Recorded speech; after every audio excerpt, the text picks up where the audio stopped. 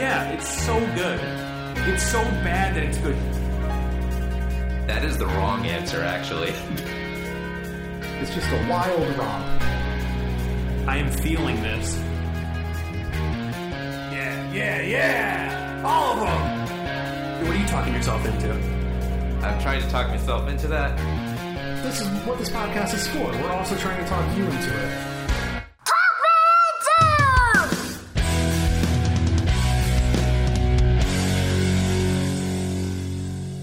Thank you for listening to Talk Me Into, the podcast where a group of friends try to talk each other and maybe even you into liking what we like.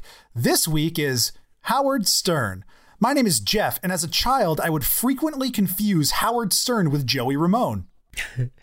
My name is Dan, and for a large portion of our relationship, my ex-girlfriend thought I wore dentures. My name is Jimmy, and Dan and I won tickets to see a Star Trek exhibit in Philadelphia while at Comic-Con in 2009? Yeah, I went to that with you. Yeah. I was but there. Dan and I won the tickets. Oh, that's right. Did I go? I don't recall that. Yeah, you were there because it was like when the J.J. Abrams movie just came out. So Yeah, they it had just came out. Yeah, it was like a big thing because I'm a cash Trek fan. You know, I'm not like super into. I've gotten more into it since then, but yeah, that was a pretty fun experience. Yeah, that was fun. It was like one of those things where they announced something over the loudspeakers, and I remember Dan and I were like waiting in line for something, and he was like, "Drop it," and then like immediately started running. And like this is when Dan was like at a heavier time of his life, and it was just a thicker boy running through Comic-Con trying to get Star Trek tickets. It was pretty funny, but I hope it was worth it because I have no recollection of it. You don't remember? No. I have no memory. They of had that. like set pieces of the original original series stuff, and they had the whole bridge from the Next and... Generation. Like they had everything there, Dan. That sounds little fun. Phasers and so. Yeah, it was fun. You should have been there. Did I seem like I enjoyed it? I really wanted to go to the Doctor Who experience in Cardiff or wherever it was, but like I'm an American, baby. Yeah. Wow. Why did she think that you had dentures? So we had just started dating, and the first time she like came over my house and was in my room, I didn't even think about it, but I wear a mouth guard when I sleep because of TMJ, that like lockjaw thing. Yeah. Right. And so to store them so they're not like out getting gross and being exposed to the elements, I keep them in a denture cup because they're the shape of dentures. And I also clean them with denture cleaner because that's what the doctor said. So when she came in my room for the first time, on a shelf near my bed was a denture cup and a box of denture cleaner tablets. So we were just getting to know each other, and you know, things were like still kind of like not awkward, but you know, when you're first getting to know someone, she didn't want to like bring it up, and I never thought about it because it was just part of my room that's there every day. And then after like literally a month, we were like laying in bed together, and she's like, do you have to take your dentures out? Oh no. And I was like, what? And she's like, do you want to like take your dentures? There was an age gap, so she might have just assumed you were yeah, ha ha ha. I was like, I don't wear dentures. I opened up the cup. It's just like a little clear plastic thing that I wear in my mouth, but I was like, I could see how maybe I should have explained that because most people our age probably do not have denture cleaner supplies sitting by their bed. That's funny. It's pretty funny. Yeah. Wow. Yeah. And Jeff. Yeah. I could definitely see how Howard Stern could be confused for Joey Ramone. They looked a lot alike. They're both from New York. They're both Jewish. Yeah, and they were friends. Joey Ramone went on the show a lot back in the day. Oh, I know. I've heard the show when he was on there, and it was real wild. It was funny. But yeah, like when I was younger, I mean, we'll get into how we got into Howard Stern in a bit. But like, I was also getting into music, and I was like, oh, is that the guy from the show? What? Who? The radio? Wait, he's in a band? What? Who? Because they both wear it's mostly the dark glasses, the curly hair. You know, the faces. Hey guys, this is Shawnee. You might know me from the Howard Stern Show, and you're listening to Talk Me Into, the world famous podcast. talking ourselves into. We're gonna do it. Wow. This is what I've been talking myself into. What an introduction, Jim. You're welcome. Way to explain to new listeners what we're about to do. Yep. So this is the segment that we do every week that we're going to be talking ourselves into things where we've already talked ourselves into things. Just something little that we're not going to do a whole episode on. Just something that we're enjoying for the time. So this week in quarantine, I have been watching some new TV shows. And I binged an entire, I guess, season. I don't know if it's going to get picked up for another season, but it was called Prop Culture on the Disney Plus. Oh, it's on my list. I've heard of that. Yes. Yeah, it was pretty enjoyable. It's about this guy who's going around the country looking for different Disney props throughout the films, and it was thoroughly enjoyable. We get a little glimpse of Rick Moranis, which was really exciting. He hasn't been in the public eye in a very long time. No, he famously just gave away his celebrity. Yeah, He's coming back. Yep. Yeah, I've heard that, and also for a good reason too. I mean, he stopped acting so he could take care of his kids after his wife passed away. But it was cool to see him in there, and the show was certainly up my alley. It's talking about Disney, which is a company that I have pretty fond memories of. And they're also talking about filmmaking and talking about different props and collecting. It just hit all three of those ticks off my list. So Jimmy, it was thoroughly enjoyable. Jimmy, have you seen the show that was on the air about 5 years ago? I want to say it was on AMC, possibly the History Channel, called Hollywood Antiques. No, I haven't. Oh, it's the exact show as this, but Really? without being focused on Disney movies. It's just focused on anything. Yeah. It was pretty good. I'm excited to see this new Disney version because unlike this show, Hollywood Antiques had no connection to a huge multi-conglomerate company with an unlimited budget and unlimited reach. So a lot of times they couldn't find things that they wanted to. Unlimited power. Yeah. So I'm excited to see this though. I'm glad you talked about that because I want to check it out. It was nuts. They have it's basically like the Disney archive where they have just a ton of these things and just different little they just have a statue of Mickey Mouse just hanging out in there. And they have some Roger Rabbit props too, which is one of my favorite movies. Oh, I love Roger Rabbit. Oh, it's so good. But they just have it hanging out in the Disney archive. It's literally that place where they put the Ark of the Covenant from Raiders of the Lost Ark. Warehouse. It's so cool. All the crap that they have in there. I highly recommend it. It was a really good show. It's pretty fun. Check that out. Yeah, Jeff. Dan, what are you? Dan. Whoa. I'm saying Dan. Let's do it at the same time. Let's talk over each other. Okay. So I have been talking myself into starting bands in my head. And I think Jeff knows what I'm talking about here because he's in one of these bands. Yeah, I'm in one of the fantasy bands. Yeah. So as you know, unless you're listening to this much further down the road, probably 3 years down the road, we are currently in quarantine. So nobody is really in bands. Technically, I was in a band before this, but we haven't practiced in 2 months. And who knows when we ever will again. But I certainly have plenty of time to be creative and think about things. So I've been playing more guitar. I've been listening to a lot of music. And I keep coming up with ideas of people that I want to jam with and what styles we should be and what names we should be. So I have sort of started a band with Jeff and our friend Josh that is going to be weird, eccentric punk with a funk edge inspired by Talking Heads and Gang of Four and stuff like that. And I hate both those bands. Yeah. And so we've been talking about doing something like this for a little while, and I started to put together a Spotify playlist of influences, and Jeff added some stuff. Then I was rewatching The Office, and I was struck with a fantastic name for a band, for this band, which actually surprisingly is somehow not taken. So this band, if we ever get together, will be called Cherokee Jack, which is I don't even know that reference. So that is the name of Creed's character in Threat Level Midnight. Oh, it's funny because I just watched the full Threat Level Midnight a day before you suggested that. Yeah, it's good, That's right? funny.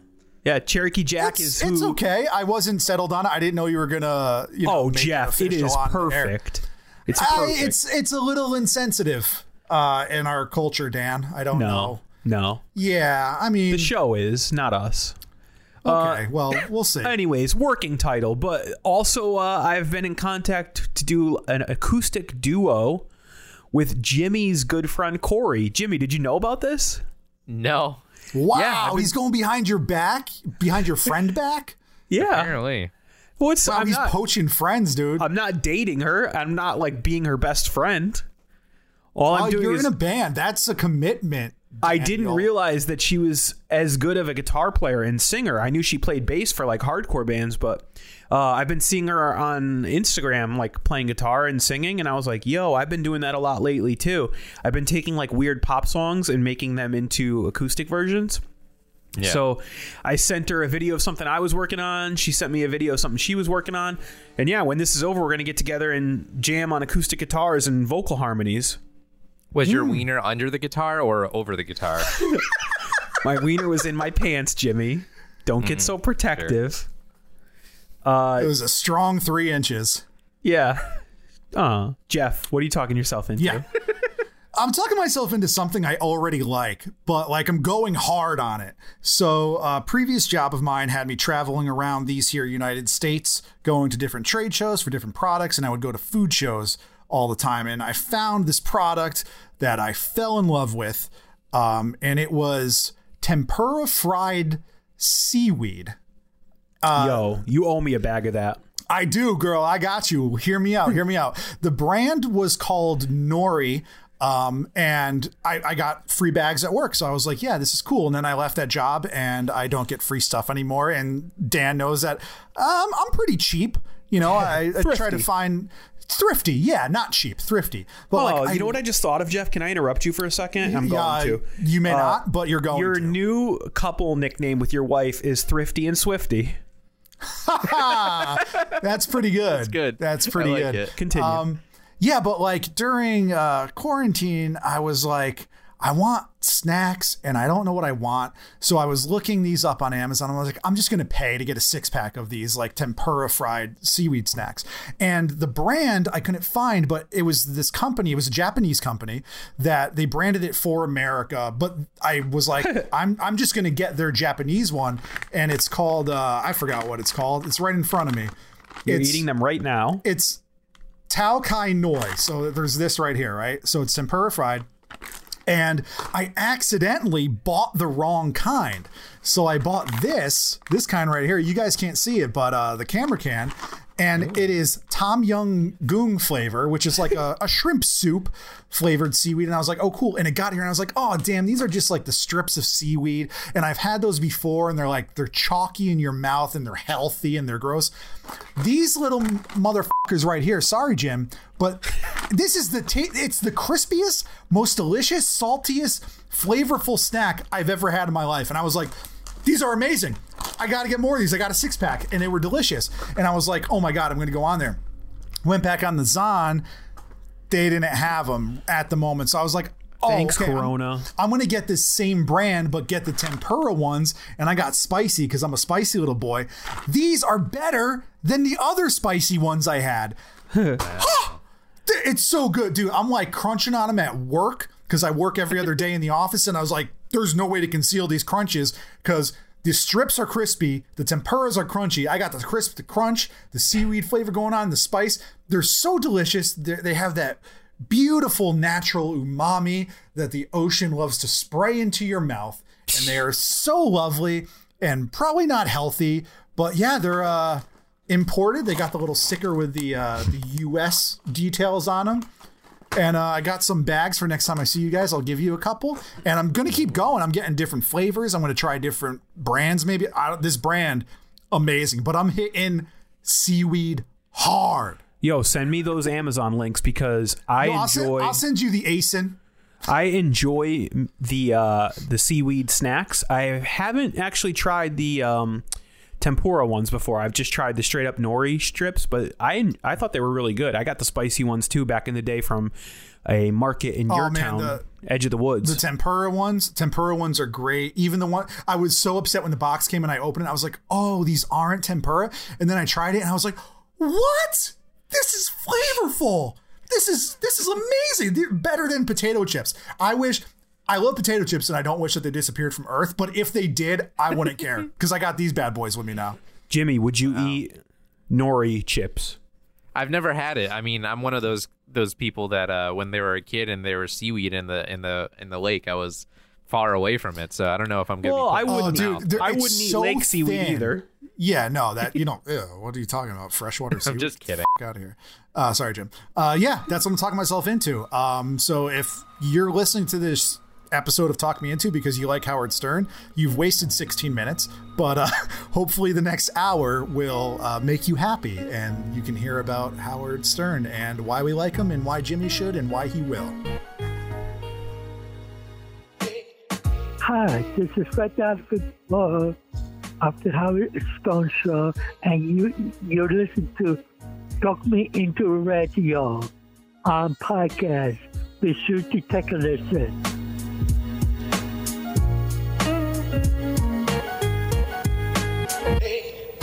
Hey now, good morning, sweet world. Jimmy, this is an episode Jeff and I have been waiting for quite a long time. For 69 weeks. We have, so we've waited for a long time because this is our 69th episode. And how appropriate would it be to talk about Howard Stern on our 69th episode? King of all media. Yes, king of all media. This was also supposed to come out on June 2nd, but we thought it would be funnier to push it to June 9th. So it comes out on 6/9. 69! Yeah. I don't know what we're doing, but we're having a good time, aren't we? So, Jimmy, I want to find out what your exposure has been, but first, let's talk a little bit about how Jeff and I got into Howard Stern. Jeff, what are your earliest Stern Show memories? So I do remember the first time I was exposed to Howard Stern was he had a TV show in the 90s. It was on a local station at first, and I didn't see that, but I saw it when it went over to the E! Network. It was late night. They just recorded their the radio show and put the highlights on there. A lot of stuff with a lot of at that time. What drew me to it, honestly, because you're talking about a 10-year-old boy, where the naked ladies, they were blurred out, but there were a lot of strippers and a lot of antics. And we'll get more into the evolution of the show and how that came about and progress into what it is now. But, that's what drew my eyes to the screen late night when, I was either sleeping over at my grandparents' house and the TV was downstairs. I was like, oh, I'm going to watch a little dwarf get in a bunny suit and see a lady take off her bikini. So that's what I did. And it was funny. It was so weird because there was that, but then there was the whole Whack Pack, which we'll get into, a whole bunch of characters that were just really funny. Sometimes I think on the E! Show, they had musical performances too of popular bands at the time. So that was my very, very first exposure. And then a few years later is when Private Parts came out, which was an autobiographical movie. And it was one of those movies where I was 12 or 13 at the time when it came out, and a lot of friends were talking about it because it was dirty, it was naughty, it was funny. So that's my first really my first introduction to Howard Stern. Not having never even heard the radio show at this point, it was just a few years of listening to it because when the radio show was on, I was going to school. I didn't listen to that on the school bus or when my parents drove me. And there was no internet, so you couldn't listen to old shows. Yeah, I have almost the exact same story as you. I can remember we didn't have cable when I was really young, but my grandparents did, and we would go there on Saturday nights, which was one of the nights that they showed the E! Channel show. So I think it was on fairly late, if I remember, for a small kid. Oh, it was always on late, yeah. Yeah. So I would hope and pray that my parents stayed late enough that I could watch the Howard Stern show on E! and catch a picture of a woman in a bikini or something. That was a great experience. But yeah, and then I wasn't that into it. Like, I don't think I really knew who any of the people were or like followed it at all. I got really into the radio show in high school when I started driving myself, because the way our high school worked, we didn't have assigned parking spaces. Only a few people did. The rest of us had to like just first come, first serve on a side street. And so I would drive, me and my sister, and we would get there early and then just get a good parking space and sit there and listen to the Howard Stern Show. So I actually got into the radio show in high school too. In 2000, I got mono from a girl that I talked about on the show. Huge crush on this girl, like one of my first high school crushes. And I didn't kiss her, but she drank out of my Fruitopia bottle without me knowing. And that's how I got it. So it was cool. I got all of the downside of kissing my crush without kissing my crush. So I got mono, and I was home for like a month and a half, 2 months. And I started listening to the radio show then. I would listen to it on like a portable FM player, sometimes like walking to school, but I really listened to it daily. This was during the 2000 elections. So like 90% of my knowledge of everything that was happening at that crazy, weird time was from the Stern Show. I mean, at the time, that was the craziest thing in politics, which is child's play. Which is nowadays. Really weird now. But that's when I started really listening daily. And then it continued on, my entire adult life on terrestrial radio, which was 2006. I think he transferred over to satellite. 2005, because I was still in high school. It was my senior year. Yeah, it was. Oh, yeah, you're right. It was 2005. Because I was not in high school, and I stayed up, and I have cassettes of his last show on terrestrial radio, because it was a huge deal. It was like outside in New York City, and I recorded every second of it. I would record like shows too, like if when I was going to school, when I got better from mono, I'd record on a 4-hour tape or whatever, and go to school, come back and listen to it. Yeah, so Jimmy, what is your exposure to Howard Stern or the Howard Stern Show? I would say probably a little bit more than culturally. You're my cousin, so you have played multiple shows while like driving on road trips or just going to the movies or whatever. I remember you getting like really into it when they were doing the show. I think you had to pay extra or something to get it. Oh yeah, so Howard TV was a special channel on Howard on Demand. Yeah, it was like uncensored. Right. Yeah, I remember that. I remember that happening and stuff. But I mean, like I said, it's pretty much just like what people culturally know about the show. I listened to a podcast called the H3 Podcast that takes a lot of inspiration from the Stern Show. They have their own little quote whackpacker group of like strange people they interview. Mm-hmm. They have a bunch of different like hosts that they bounce around upon throughout the show and stuff like that. I've heard Stern being interviewed, I think, on Conan's podcast. I've heard him being interviewed on a couple different podcasts. I've heard some interviews where he's interviewing. I've seen some clips on YouTube here and there. Everybody tells me he's the greatest interviewer of our time. Yeah, I believe that. From what I've seen, I could probably agree to that. But I've always said that the two greatest interviews of all time are Howard Stern and Terry Gross. I don't know who's better because they're both great. And recently, Terry Gross interviewed him, and I was like, "This is weird." Yeah, that's funny. But I'd put Maron up there too. Yeah, Maron's pretty good too. I don't know if I'd put him there, but I don't think he's as good. But yeah, I get you. He can definitely get some things out of you, but it's for a different reason, I think. But yeah, pretty much what I've just said. So this is usually the part of the show where we kind of explain why we like the thing that we're trying to talk the person into. But we have a big list for you, and I think that's going to come as we go through the list, because we're spanning his entire career, and we try to do the best that we could within our format. So first, we're going to start you off with watching. Hey, Jeff. Yes. 1 second before you get started. Okay. I would like to run a little bit through, just briefly, some touchstones of his career so that Jimmy and the audience may not get confused by what we're like having them listen to, because it's a huge career and we tried to span throughout it. Well, I was getting to that. Oh, But okay. yeah, I'll let you lead if you think I can't. Go ahead, Jeff. Let's do it your way.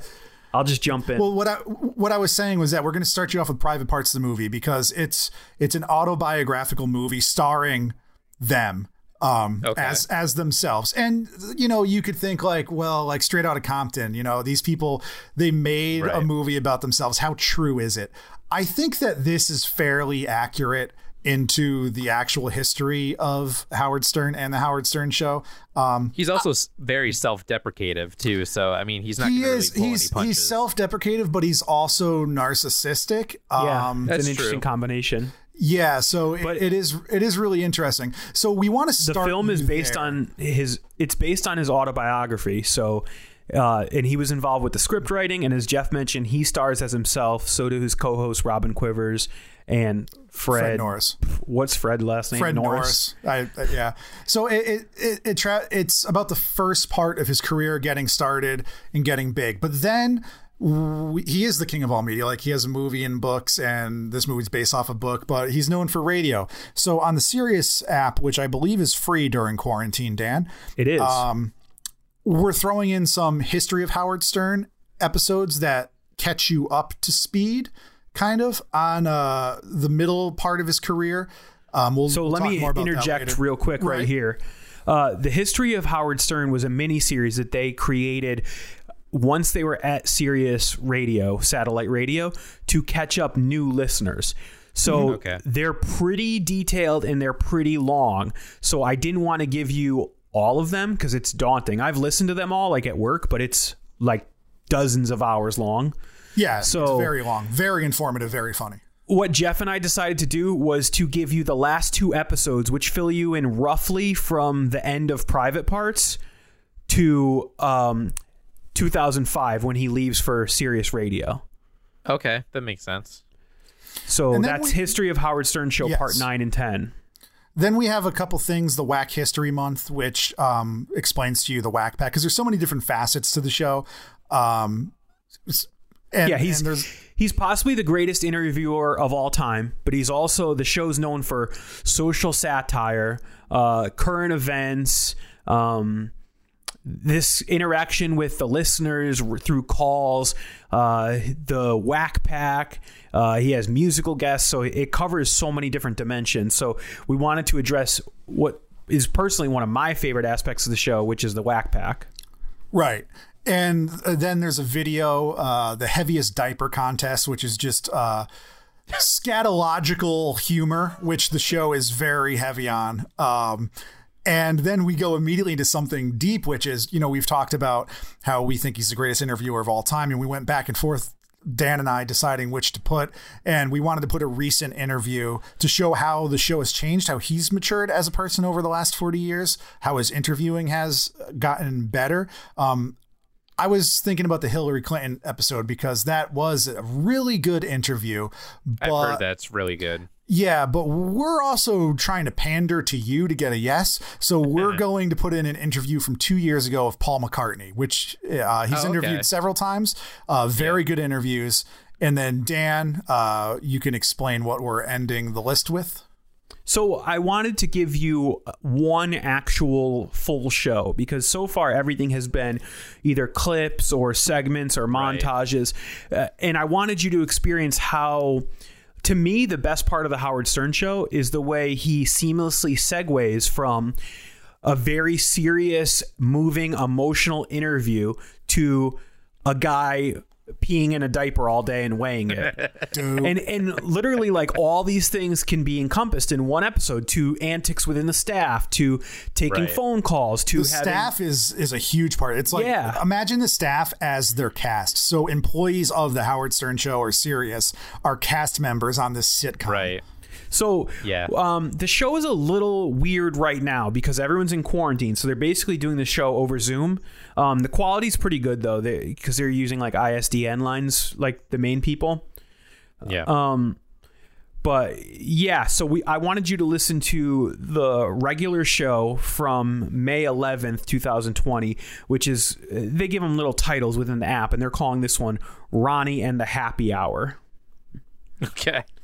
So yeah, it's a lot to go through. You're gonna have to pace yourself, maybe listen at work or while you're driving or whatever. But he's got a huge career. Like Jeff said, over 40 years. He's been through. He revolutionized radio. Like, he's a narcissist and he'll say all this stuff about himself, but it's actually kind of deserving. Like, nobody it is true. He changed pop culture. Right. Nobody had ever done anything like simulcast radio shows was like a little like funny thing that you could do like every once in a while. He turned it into the face of radio as we know it. Like, his show was carried across the entire country. And now by moving to satellite radio, people listen to him all over the world. He is by far the largest audience of any radio performer. And yeah, I mean, like Jeff said, he conquered. His movie was super successful. He's written and starred on TV shows. He's had best-selling books. He's the king of all media. Okay. Couple questions. Yeah. Yes. How am I watching / reading / watching, I don't know, listening? Well, I could go through this quickly. So, Private Parts, the movie, is streaming on Hulu or Amazon Prime, whichever you'd prefer. Then the rest of them can all be accessed through the SiriusXM app, which, as Jeff mentioned, is currently free. So you can just download the app and sign up for a free membership, which they've done throughout the coronavirus scare. Okay. And they're in different sections within the app, but I've included like the full titles, so you should be able to search for them or find them. All right. And like I said, it's all audio except for the Private Parts movie, and the heaviest diaper contest is actually a visual, which is very worth it to watch the video. Okay. Sounds good. So, Jimmy, when we come back, we're going to be talking you into the king of all media.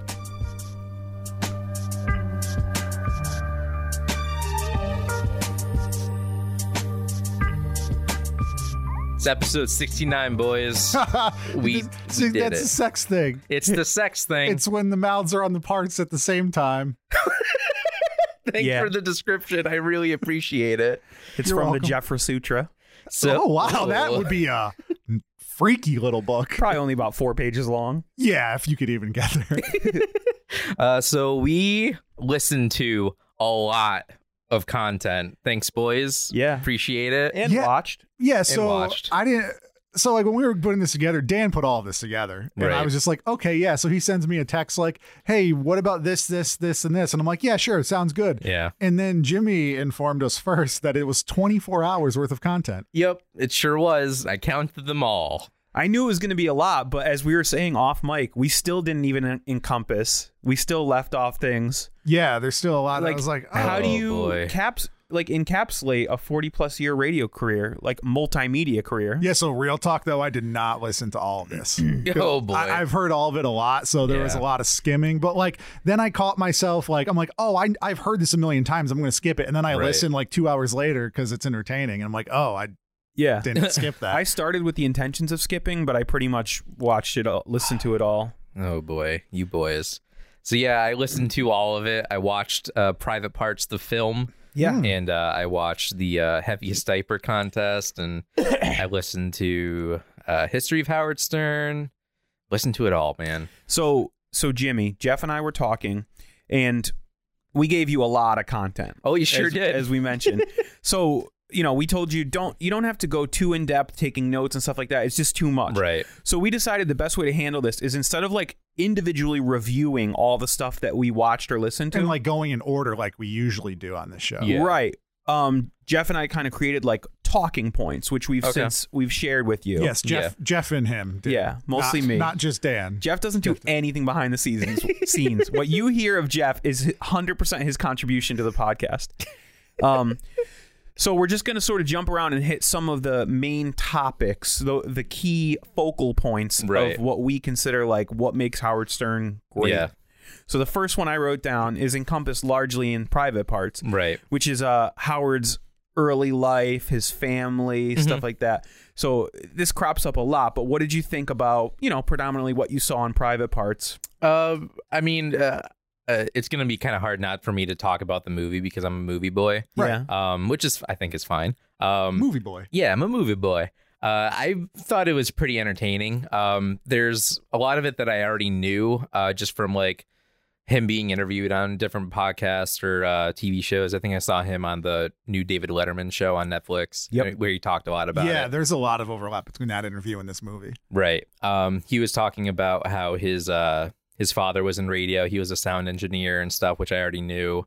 Proper modulation. Yeah.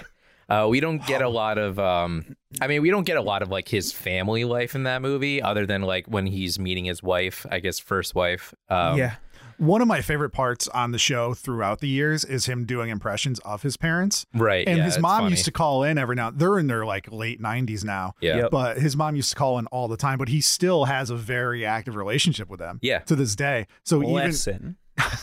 you do one thing a day. Yeah. Honestly, like his impressions of his parents and how they like are constantly alive in his head is like probably my favorite thing about the show. Yeah, it's pretty funny. I remember him doing an impression of his mom. I don't remember what. I think it was for the new episode about the COVID-19 situation. And he's like, Howard, I don't think I could leave the house. And he was like, Ma, you won't leave the house anyways, which was pretty funny.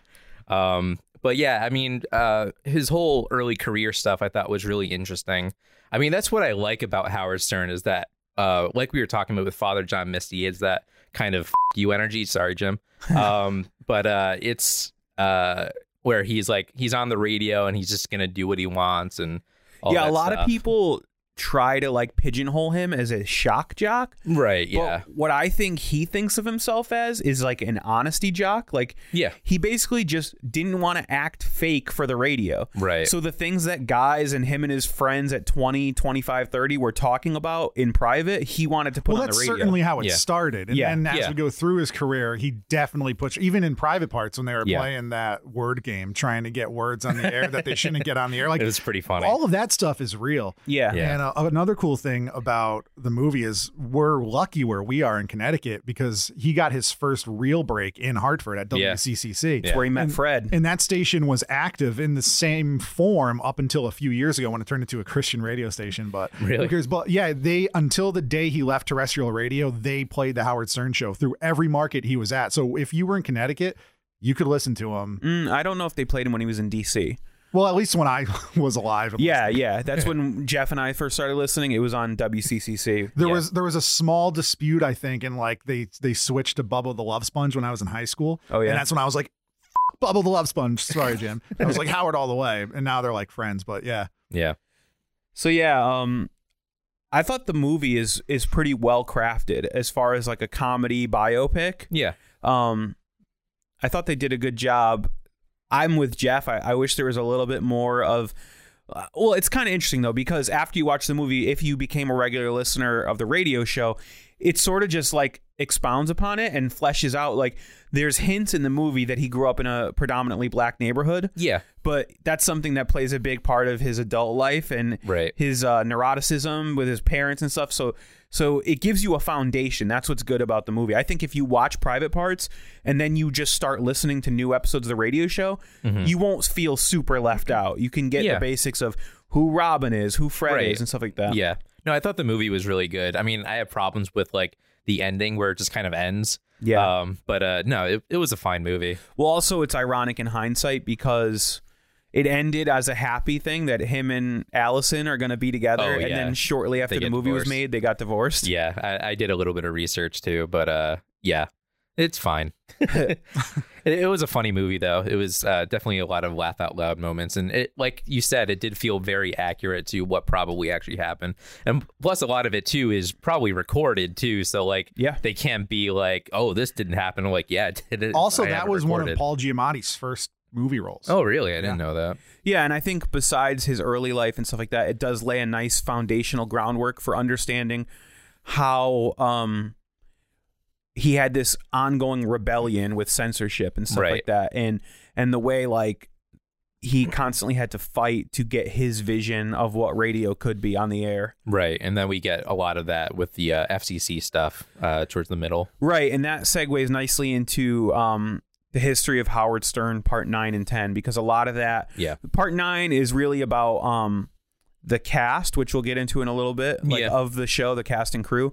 But part 10 is really about his struggles with FCC, censorship, and then his move to Sirius Radio. So did you know, how much of this were you aware of? I vaguely knew it just from interviews and stuff. I've heard him talk about it. I think it's super interesting because I'm in media. I know a lot of the FCC regulations and stuff. So like I sort of knew this all happening. I remember him moving over to Sirius Radio. I remember it being a huge deal at the time. But yeah, I mean, vaguely. I think it's so funny how they sort of singled him out as public enemy number one. Yeah. And the fines were so hefty that his own radio station staff had to sort of like censor him before it went out. Right. With the several dump buttons and stuff. And Jeff, I don't know if you re-listen to this part, but there is that awesome conversation where Howard is saying like he doesn't know how he can be funny anymore when they were having like a fart contest. Did you hear this part? I didn't re-listen to it, but I remember listening to that when it was and he was like live. Screaming at the general manager of the radio station, Tom Chiasano, who it's pretty like the cool thing about his show is like everyone becomes cast members. Yeah, like who Tom is just because you any other radio performer, you would have no idea who like these behind the scenes people are. Who's the general manager of the Elvis Costello show? Who knows? Nobody knows. Elvis Duran. Elvis Costello show, because there's 3 famous Elvises and I confuse them. So anyway, so that conversation was a great example for me like of why he had to leave terrestrial radio. Is he's like saying like, Tom, why did you dump that? Like nobody got to hear this funny contest. He's like, well, I had to dump some of the farts because they sounded wetter than others. Yeah, that was really good. Which is kind of funny because the first thing that ever played on his channel on Sirius was 2001: A Space Odyssey theme song, but done in farts. Oh my gosh. Yeah, that was the first thing you heard. That's pretty funny. Yeah, like you were talking about, like the cast, or I guess the crew being the cast, I think is really cool. Yeah, that's what I like about the H3 podcast too, is that like literally like his live switcher is like a big part. He's like one of the hosts basically. Yeah, so they take a lot of inspiration. So Jeff, who would you say like over the years there is sort of a cast and then there's a crew that becomes a cast? Yeah, right. But I want to see if we're on the same page. Who do you think was the cast? I mean, it changed over time, but who's the cast to you?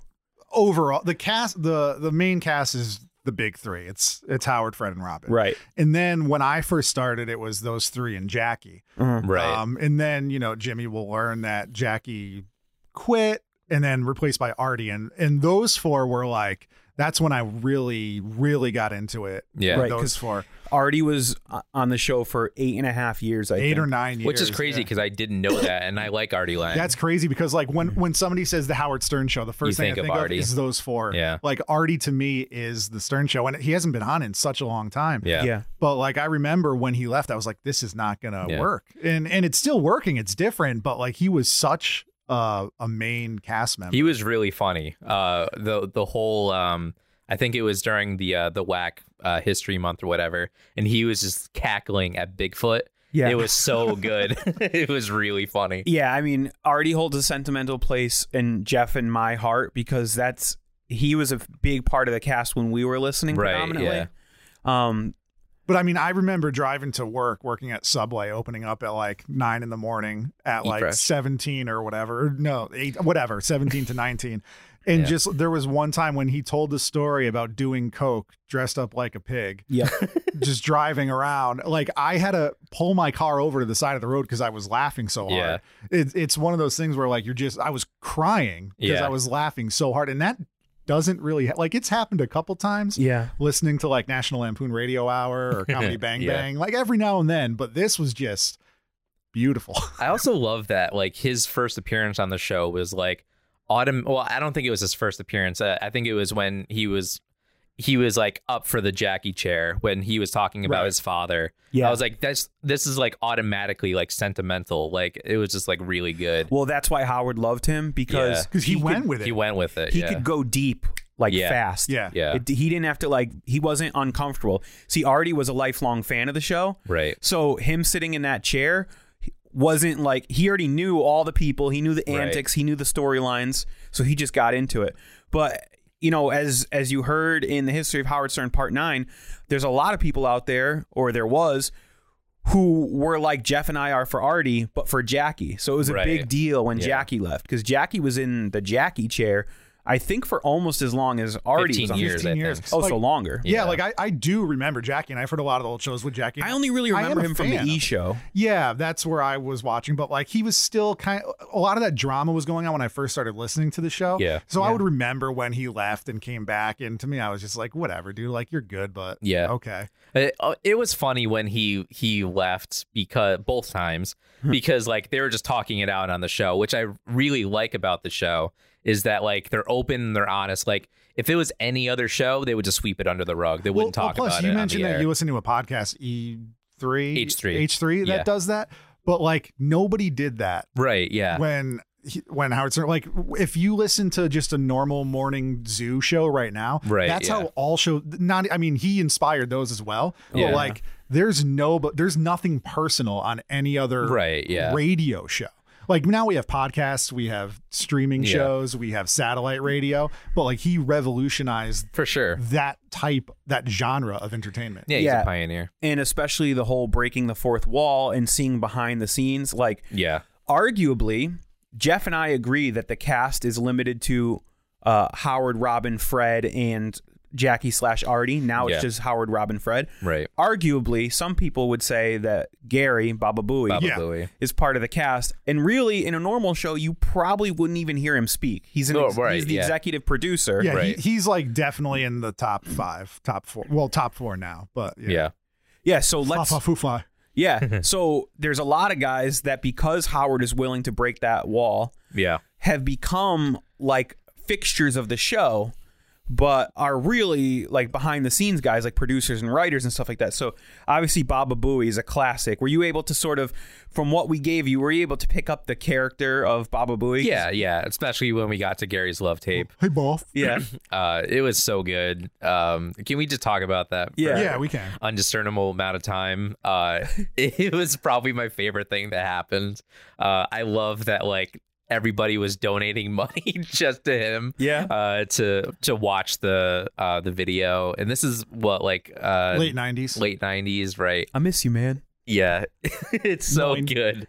My personal life, my business life, professional life is at about a 9. My personal life's at about a 2. Did you see have you seen the tape? I skimmed it on YouTube. Yeah, Okay, because it is it's beautiful. It's really funny. It is so good. And there's this thing in my head, this battle that I have sometimes, especially listening back to old stuff. And like when I do listen to Stern, my wife doesn't like him because she's like, he's so mean. And I'm like, no, he's not. They're just having fun. But then like if you dissect him, like over the years, Yeah. like him and Baba Booey have gotten into many actual like real fights. Like they've Yeah. been very mad at each other before. Yeah. They respect each other professionally, but they've been personally upset with each other. And you're like, at what point is he just like totally shitting on this guy Yeah. compared to just like having fun, having a laugh? Because like if that tape existed for me, I wouldn't want anybody to see it. Like, Yeah. Yeah. like we mentioned in a previous song, I wrote a love song, and like Yeah. I'm embarrassed by it. Doesn't even exist. Nobody knows the words. Yeah. But I'm still embarrassed by that. But if somebody was like, my best friend, if one of you guys were like, "Here, world, here's this embarrassing thing, my friend," I'd be like, "What?"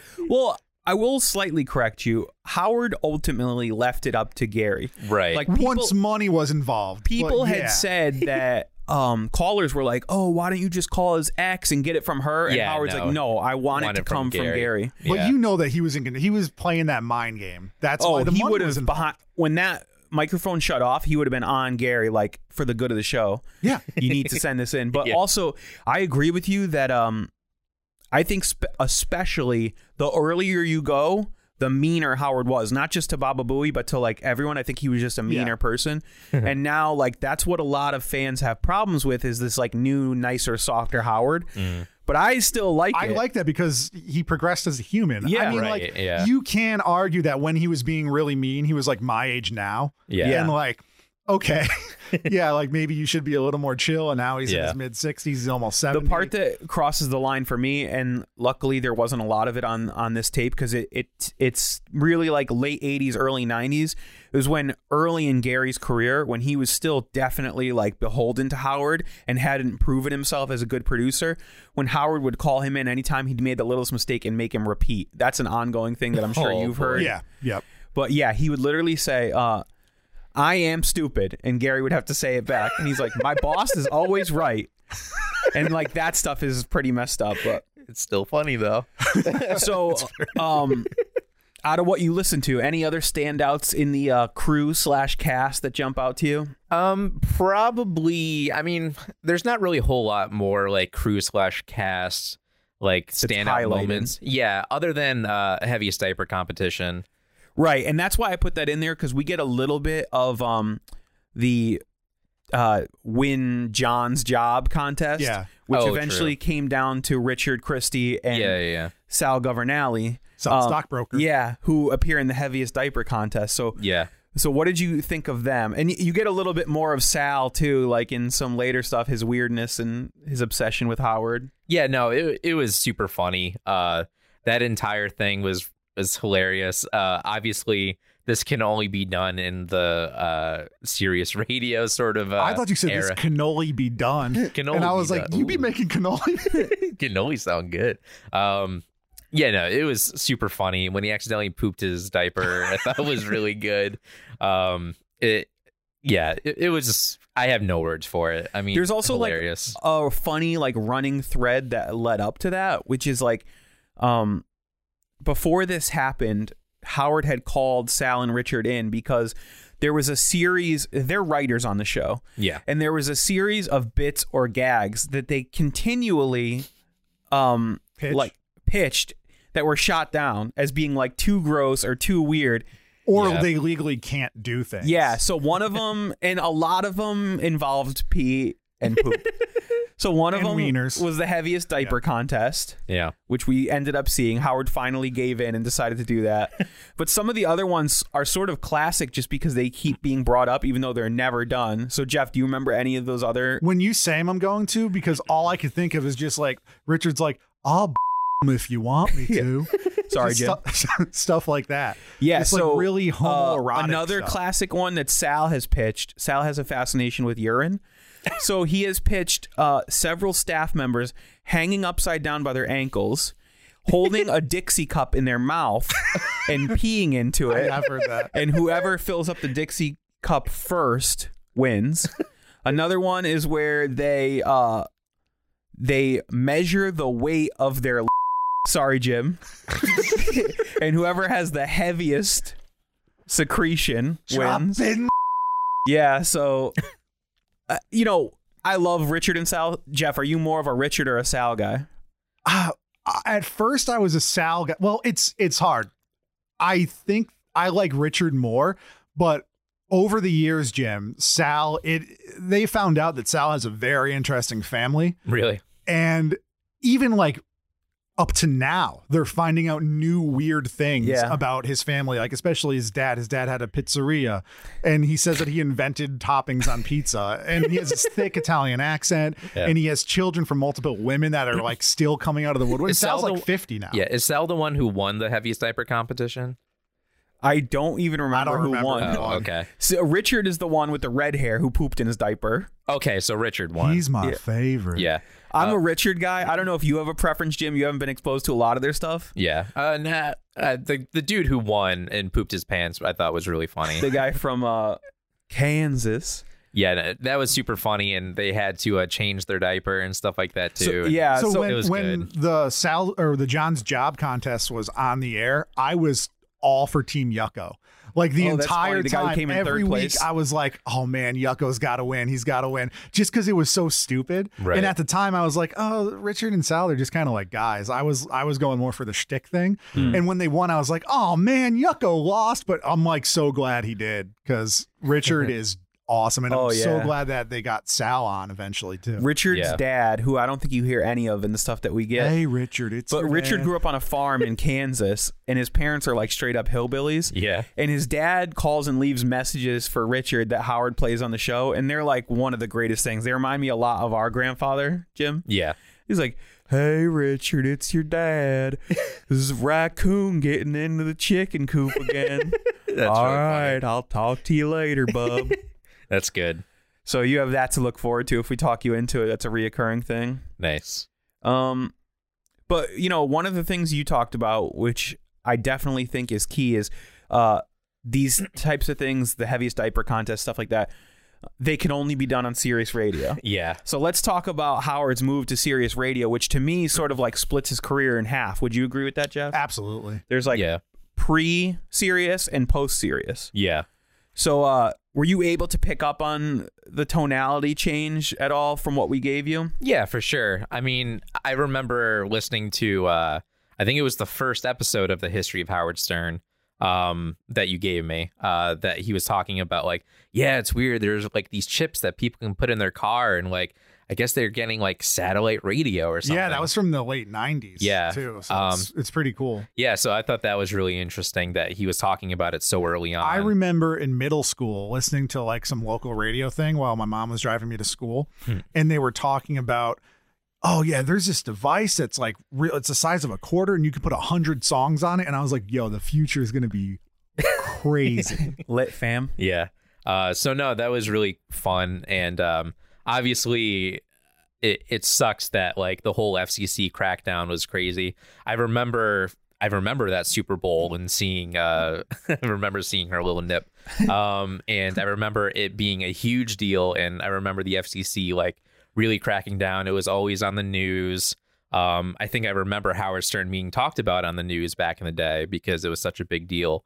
And it is crazy. It was definitely a witch hunt trying to get him like off the air, basically, which was happening when he started being on the radio, too. But no, it was super crazy. And it sucks that, well, I mean, on one hand, it sucks that it was aimed towards him, but it also led him into a better place where he can have this sort of freedom. And like, Yeah. I mean, I think he's more innovative on Sirius Radio than he was on the actual radio. Yeah. Well, it's a weird thing, right? Because when you're on radio, you have ideas, and then the creativity comes from how to get them on the air. True. Where you have free reign, you can do whatever you want, so you have more options. Yeah. But you might just be like, oh, I can do whatever. So you do kind of see that. I think he's True. been cognizant of that. Yes. One thing that they didn't talk about, but Jeff and I can attest to because we remember when he first transitioned to satellite radio, a lot of his detractors were like, oh, he's only going there so he could say the F word, and Right. so he could do more potty stuff. And he made it a point. For a very long, like 1 or 2 years.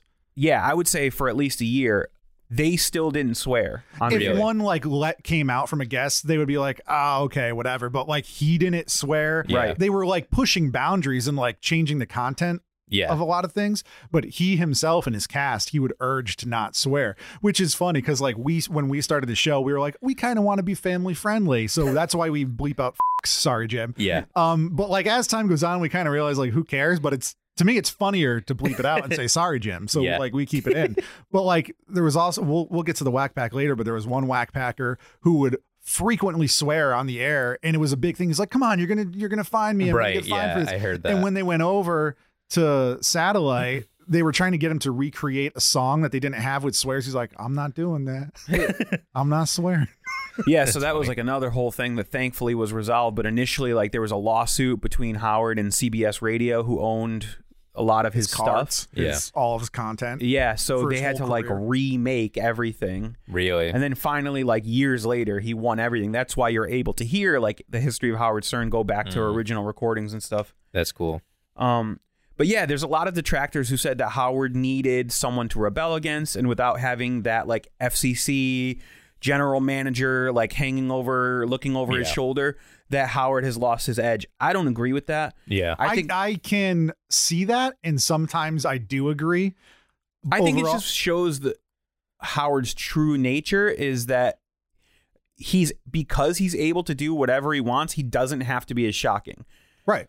So I'm fine with that, but it's definitely a different show, and I'm sure you can attest to that too. Yeah. No, it definitely is. I mean, it seemed like a lot of the stuff early on was like literally just like, I'm going to do this because it's fun and I want to mess with people, push buttons. Yeah. And now it's sort of like, I'm just going to do this because I enjoy it. Right. It's just based on like what he thinks is funny, what he thinks his audience will like. Yeah, exactly. But we talked about the whack pack. This is one of my favorite aspects of the show. So Jim, I want to get into it with you because I made sure we gave you Whack History Month, which was a big chunk of audio. Right. 7 hours, I think. Yeah. 7.5. I didn't So- listen to much of that. So what did you think of the Whack Pack? I mean, try to define it if you can for those listening who don't know what the Whack Pack is. So the Whack Pack is a group of very interesting people throughout the ages, throughout like 25, 30 years, probably even longer, of these people that they might have some sort of disability, which Howard sort of toes the line of making fun of them and sort of like and this kind of goes back to what I was saying about Gary. Like if you listen to a lot of the older stuff, like I did listen to some of the Whack Pack, and I'm listening to Hank the Angry Dwarf. Yeah. And my wife was like, that's mean. Why does he have to make fun of him? And I was like, yeah, he does. But also, like, you hear when they talk about Beetlejuice, like it gave him a life. It did give him a career, like notoriety, money. Like what kind of life or job can somebody with Zika and a tiny little head? And like people want to be in the Whack Pack too, which I found out throughout the episodes. They're like, I want to be defined as a Whack Packer. And like, so obviously people are into it. They don't find it. I mean, some things that he does say are a little offensive, and they do combat it a little bit. Well, Eric, the actor, didn't want to be part of that. Yeah. He wanted to be taken seriously. And that's, to me, is so funny. Yeah. He really, for me, some of the stuff from earlier, from the 80s and 90s, you have to look at, I hate to say it, but you have to look at through the prism of the times and what was socially acceptable. I agree. But I think if you look at it through the prism of the time that it was recorded, he pretty deftly toes the line of laughing with versus laughing at someone. Absolutely. I agree. And so like Jeff referenced Hank the Angry Drunken Dwarf. Yeah. To me, this is a classic example of how Howard handles the Whack Pack. Yeah. Which is that he uses his honesty to make humor without, he's never mean to Hank. He never calls Hank something. But he asks the questions or says the statements that Hank probably deals with in his own mind. Yeah. But people who meet him newly for the first time are too afraid to ask. Right. So Howard immediately off the bat, he's like, do you get women? Are you get regular sized girls or like do you have a normal sized penis or a dwarf penis? Like just, and then he shows his penis and he's like, oh, you're bigger than me. And also like, I like that. Sure. Hank got noticed because he was a dwarf and he was yelling racist stuff and he was drunk. But a big part of why he stuck around was because he had this weird affinity for rock and roll trivia. Oh, really? And it was even more humorous to have these people come on and get beaten in a trivia contest by literally a dwarf that was so drunk he couldn't stay on his chair. Yeah. So there's a lot of that. And like one of the classic memories in my head from the E! Show is when he was dressed up like the Easter Bunny. Yeah. Like I just always think about that. That's one of the things where like when you say Howard Stern, I think of the cast, and I just have a picture of Hank as a bunny in my head. Yeah, that was super funny. I knew of Beetlejuice. I remember him being a big deal. Like when YouTube first started, there were a bunch of videos of him just randomly. Oh yeah, he's like in my top 3 Whack Pack. Yeah, he's so good. He's so great. Yeah, yeah. So he's just like so honest and fantastic. I just love the guy. So let's talk a little bit about favorite Whack Packers. Okay, Jimmy, I want to start with you. Okay, you have limited exposure as of now, but from what you've heard, do you have a favorite Whack Packer so far, or one that sticks out to you? I probably have like a top 3. Ooh. Okay, let's hear it. Beetlejuice is one of them. For obvious reasons. He's just great. Who, me? Hank the Angry Dwarf, I thought was phenomenal as well. I also like that those two had a beef, which I thought was really funny. Their beef was so... you stupid little midget. Yeah. And High Pitch Eric, I thought was really funny too. Yeah, High Pitch Eric is great. High Pitch is on the Mount Rushmore for me. He's definitely in the top 4. Jeff, let's hear your top 3. All right, so top 3 got to be Beetle. Well, you've been listening long enough that I want to hear them ranked in order. That's what I'm saying. Okay, so Jimmy's new, so he can't define. My top 1 I'm saving for last. Okay, let's hear it. Countdown. All right, number 3, Beetlejuice. We're doing 3. Yeah, you said top 3. Okay, top 3 would have to be all time. Would have to be High Pitch at 3, Beetle at 2, and at number 1, Riley Martin. Wow. He is my absolute favorite, and I don't think he was on this list at all. No. They referenced him, but I don't think there's any audio. So, Jim, Riley Martin was like a guy, 40s, 50s, in his 40s or 50s. When they first met him, Yeah, he was, picture Morgan Freeman, right? Okay. Except for he claims that every 8 years... for like the first 40 or 50 years of his life, he was abducted by an alien. The same alien. The same alien. His friend. Okwatanjinwan. Oh, this guy. Yeah. This guy. Oh. So he wrote a book about it called The Coming of Tan. There's an Right. audiobook, which I've listened to. And I didn't it know is he was a whackpacker. amazing. Oh, yeah. Oh, my God, yes. But he was also heavily into drugs. He was super sexist. He was... He had a crazy life. He was a bare knuckle boxer when he was younger. Yeah. He also made most of his living by selling hand-drawn symbols. I regret to this day I did not buy one before Me he too. died. So the symbols were your pass Oh, into he the died. I didn't know mothership. that. Yeah. A couple years ago. Yeah, he would sell these things that he drew with crayon. That the was like a Avian ticket. mothership is located by the rings of Saturn. Yeah, It's so great. He's made love to aliens. He goes into Yeah. details about like He's got their inner workings. half alien children. Yeah, and living like on the in the mothership. book, there's like a dog alien that talks and they like hate each other. And this is an audiobook. So usually audiobooks, you're reading it, but he goes on like side tangents in the audiobook. He just riffs. He's like, this tricky little motherfucker right here. He's so great. And like, sorry, Jim. There was like, if you go back in the Sirius app, you can find like he would go on road shows as a stand-up, but he didn't know stand-up and get progressively more drunk to the point where his whole set is a half hour of him just going and like falling over. And when they went to Sirius, Howard gave different people shows, so we would have a full Right, day's yeah. worth of content before he had all his shows like we told you he had. And Riley Martin had a show. And people would call in to ask him questions just about life, about the aliens. Yeah. And 97% of them were trolls. And he would treat them like they were real. Yeah. He's just, I love him so People would much. call up and be like, do Biavians fart? And he'd be like, well, the Biavians do not have the same digestive tract as we do. That's good. So good. Dan, well, what are your top three? Counting down from 3 to 1. All time. Yeah, this is really tough for me. I'm going to say number 3. Who's High Pitch? So good. So much content over the years. So many weird aspects of his personality. Yeah. Yeah. Sorry, Jim. Just endless. I saw that there was a little clip of it during the heaviest diaper contest where he pooped into a bag and waited, apparently. Yeah, the Which I wish I saw. what did they call that? They called it the Poop-mageddon or something like that. Something like that, yeah. Yeah, it was him versus his former best friend who has since passed away, Joey Boots, and they weighed their poop for 24 hours. And High Pitch won. He did win. It's funny. So High Pitch number 3. Yeah. Number 2. Who, me? This is Beetle. He's as bad as can. You know he's the best. Yeah. So good. So many endless hours of entertainment. I love it almost seems like he's not even completely sure of the answers he's like answering. He Oh, is, he's no, not. the Yeah. answer is different every single I love Yeah, when Howard which asks is him the so same good. question back to It back and he gives changes. different answers. Yeah. He's like, you been exercising, Beetle? You looking good? He's like, yeah, lifted some weights. Oh, how much you bench? Oh, about 25 pounds. Oh, really? How much weight can you bench lift? Oh, about 350 pounds. Or his first appearance when he was talking about like, do you have any brothers and sisters? Oh yeah, I got 5 of them. Are they all small? Yup. And he's like, Yeah. are you the tallest one? Yup. And then he says that he's the smallest one. It's just It great. changes. Yeah. So good. So good. Number one. So I feel like Jeff's number 1 opinion was pretty controversial. Like Riley Martin usually doesn't rank as high for most people. He's as my Jeff. favorite, but they're like, Yeah. I understand why he's not. My number 1 is also a little bit controversial. Okay. And I swear to you that this is not me pandering for something upcoming in the show. Okay. Always, my favorite has been Hello There, Couples.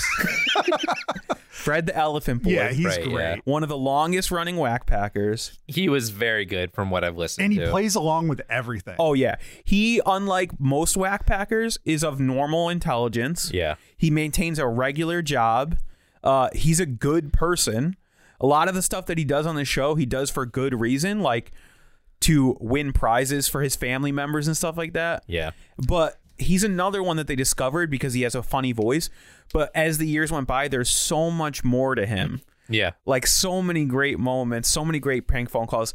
They played in the Whack Pack bracket. They played probably my all-time favorite phony phone call, Right. I remember this. which is Fred the Elephant Boy calling the taffy store, saying that he ate the taffy while it was too hot and it burned his mouth. He's like, "You have to help me." He's like, ma'am, excuse me, ma'am. Yeah, that was really good. I also love that he was just there when they were dancing gay. Quote, what's the name of that In band? Excess? Yeah, so good. When Jon Stewart was there too, was the Goo just Goo randomly. Oh, Goo Goo Dolls. You're right. Goo Goo I'm Dolls, sorry. There was yes. another thing they did with Jon NXS. Stewart was there before the Daily Show. Yeah. So guys, I alluded to not wanting to seem like I was pandering because right now we were blessed with a couple very special guests Yes. who called in to sort of give a push to Jimmy as to why he should be a fan of the Howard Stern Show. Okay. So right now We're doing have. it now. I thought we were saving this for the end. Well, I have one for later. Oh, But okay. since we're talking about Fred the Elephant Boy, I was miraculously, and this is a dream come true for me, I was able Yeah. to have a conversation with literally my favorite whackpacker of all time. Wow. I talked to Fred the Elephant Boy Okay. about his history with the Howard Stern Show and why he thinks you should be a fan of the Howard Stern Show. So right now, exclusively for Talk Me Into, here is Fred the Elephant Boy. Hi, Jimmy. This is Fred the Elephant Boy. I am one of Howard Stern's oldest and most famous, I don't want to say most famous, but popular backpackers. There's a group of people, you may have something wrong with them, mentally, emotionally, physically, and he gave them a life. Because most radio shows, you will see on your radio, if I go up any other show, I would get hung up on. But Howard's show gave me a life, and also, especially now that he's on satellite, he's getting a much more better grade of guests. We top 8 talent. I would still suggest to give him a listen to. And before long, you will be listening to him for the all 4 hours of the show. In 1988, Howard invited a woman on that date with Tourette's. And she was barking like a dog at times. So me and my friend whom I work with, said, if she can get on the show, I should be a cleanse. I am more pathetic than she is. And, so we wrote a letter to Howard, because before that I never go up the show, because of my speech, show with that. A couple of days later, Gary gave me a phone call to see if I was legit. The next day, Howard called me up, invited me to that date on that Friday, and the rest is history. The most famous thing I did was I went with Howard to open New York so he could be nominated for governor of New York. And he put me on stage to give the nominated speech. And I found that very special because I just give like, how do you say, a message to our political system. And that was great. So, Jim, Yes. you had Fred the Elephant Boy, one of the most famous, long-tenured members of the Whack Pack, Very true. Yeah. call in to pitch you the Howard Stern Show. Yeah. What do you think about that? It's amazing. I'm now such a big fan because it was so good. Like, obviously, he's talking directly to me. Yeah. I think it's amazing. I'm very happy. What I love about it is without the antics of the show and the prodding of Howard and the writers and stuff like that, you get a look at the real Fred. And he's like such a nice guy. Yeah. I had such a good conversation with him. He was so affable. He was so willing to work with us. He literally gave me his cell phone number and was like, yeah, just call me. It was so awesome. So we really appreciate that. So how Fred. many unsolicited D pics have you sent him since then? 0. Oh, okay. I've been very respectful. I do like that he's on the fence, apparently, according to Howard. Yeah. So good. About being in the whack pack, you mean? No, of being like, are you going for guys or girls now? Or whatever. Oh, yeah. He's like, hello to couples. So good. Yeah. So yeah, we're going to give definitely in the show notes, we're going to list out Fred's Cameo. Wow. A lot of these whack packers have taken to a service called Cameo, where you can request customizable audio messages from them, and they'll record video, audio for you. It's a really cool service, and Fred the Elephant Boy has like one of the best ones, because obviously you want Fred the Elephant Boy's voice, wishing if you're friends with someone who's like a huge Stern fan or whatever like that. Or you your can get husband. 30 seconds of high pitch laying in bed. Yeah, exactly.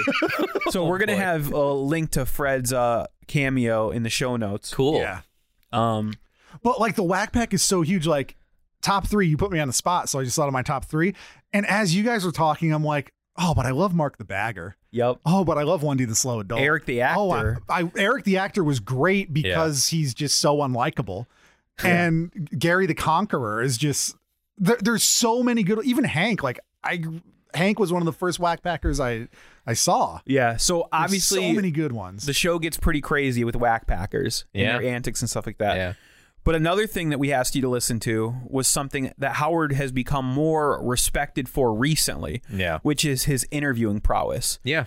And as you know, recently he published a book, Howard Stern Comes Again, which is excerpts from his most satisfying or successful interviews. I got that from my dad, actually. Oh, did you? Yeah. Well, he's been respected for a while because in the history, as the show you've heard in the beginning was very crass, and not a lot of people would want to be on the show. People with high stature, famous actors, he would have musicians on. That's why he would have porn stars and strippers, because they were some of the only people that would ever come on his show. Yeah. But then you have actual actors coming on, and once you had 1 or 2 good actors, then George Clooney would just show up. Yeah, which is crazy. And George Clooney famously helped get South Park started. He's kind of just this weird dude in real life. He's a fan of comedy. Yeah, exactly. Yeah. Weird dude in real life is the synonymous for a fan of comedy. But so yes, in the last 20 years of his career, he has been known for giving these really good interviews. Yeah. And Dan will say what we made you listen to. Well, Jeff, we had a little debate between us. We wanted to include one interview because they're pretty long form. Yeah. Right. And there's some that you really enjoy, but we're do we put in one that we enjoy? Do we put in a good one? We debated on putting in the Hillary Clinton episode or interview because whether you like it or not, I'm not a huge fan. But it was a very good interview, which came out several months ago. I remember hearing about it. It was really good. She really opened up. I mean, it made national news. Well, yeah, she was giving she said George Bush made comments during Trump's inauguration, and that's the kind of stuff I want to hear. Yeah, I don't care about reading an article, but I want to hear about what a former president said about a current. Yeah, one former terrible president. To another terrible president. But Howard also is able to humanize people. Yes. And there was a lot of cool stuff in there about her early relationship with Bill Clinton. And they met in the town that I live, which is cool. There was some cool stuff. I'm oh yeah, talk more about New Haven. That's awesome. That's funny. But Jeff, we ended up giving Jimmy. We ended up giving you not the most recent, but from a couple years ago, a Paul McCartney interview because you're a Beatles boy. You're a big bad Beatle boy. Yeah. Jim, what did you think of this interview? I've seen clips of this. Randomly popped up on YouTube. I don't remember, maybe 6 months ago. So I've seen a big chunk of it. I remember him talking about I think the title of the video was who broke up the Beatles, and Paul's just John, which I thought was funny. But no, it was really good. Obviously, he gave a lot of insight of some early Beatles stuff, how they would write, and if things would be would you bring this to John, or would you what state of the song would you bring it to the full band? Yeah. Well, that's the cool thing about this show is people like this are given 1 to 2 hours to just talk. They're not given 15 minutes on a late show. And also when I think about the Beatles too, we did an episode on the Beatles, but you know, that whole thing, they're bigger than Jesus. Yeah. They kind of are. They're more than just, they're more than just pop culture. They are iconic. It's like if Superman was real. They're, you know, they're just this huge thing. Yeah. And here you still have one of the members 2 years ago, just sitting down, talking about it. Yeah. You're just bringing down this veil. Yeah. Yeah, I mean, it was a great interview. I mean, some of it did come off a little bit fanboy, but like it also, but that's cool. Yeah, no. It also was inevitable because he is one of the biggest musicians of all time. Well, I think that's good that you picked up on that because that is, I think, a big aspect of Howard's interviewing technique. Right. He strokes their ego. He's always the biggest fan of whoever comes in there. Yeah. But he utilizes that to get them to open up. That's true. So Paul McCartney like gave out some nuggets in there that again made national news. Like, there was also some cool stuff that I can really relate to. Like, and I'm sure Jeff too. Like, he gets so finite in the details of like what it's like to be a musician and to be in a band. Yeah. That nobody really talks about. Like, I thought it was cool how he was talking. Like you said, Jim, the Beatle who brings the song. Yeah. Gets to sort of be the boss of the song. Is how Paul. That was cool, which you can definitely hear within the actual song. Like, oh, that's a John song. That's a Paul song. That's a George song. And there was some cool stuff in there about how Paul had to like rein George in when it came to which song was it? It was either I think it was Hey Jude. Yeah, it was Hey Jude. Yes, George Hey Jude. wanted to put like a lead guitar riff at the end of every line, and Paul had to basically tell him like no. Yeah. And that's just like a crazy thing because at that point they're already like icon status. So to tell George Harrison like, no, you're not playing guitar there. That's so cool to me. Which is also pretty funny too, because one of my biggest gripes with I think, Let It Be is that there's like just a shoe-in guitar solo in it. Yeah. And in the Let It Be naked version, there's like barely any guitar in that song. Yeah, side tangent. Always listen to Let It Be naked, listener. Oh, yeah. Don't ever I listen never to wear something clothes better. when I listen to Yeah. just like let it be free, baby.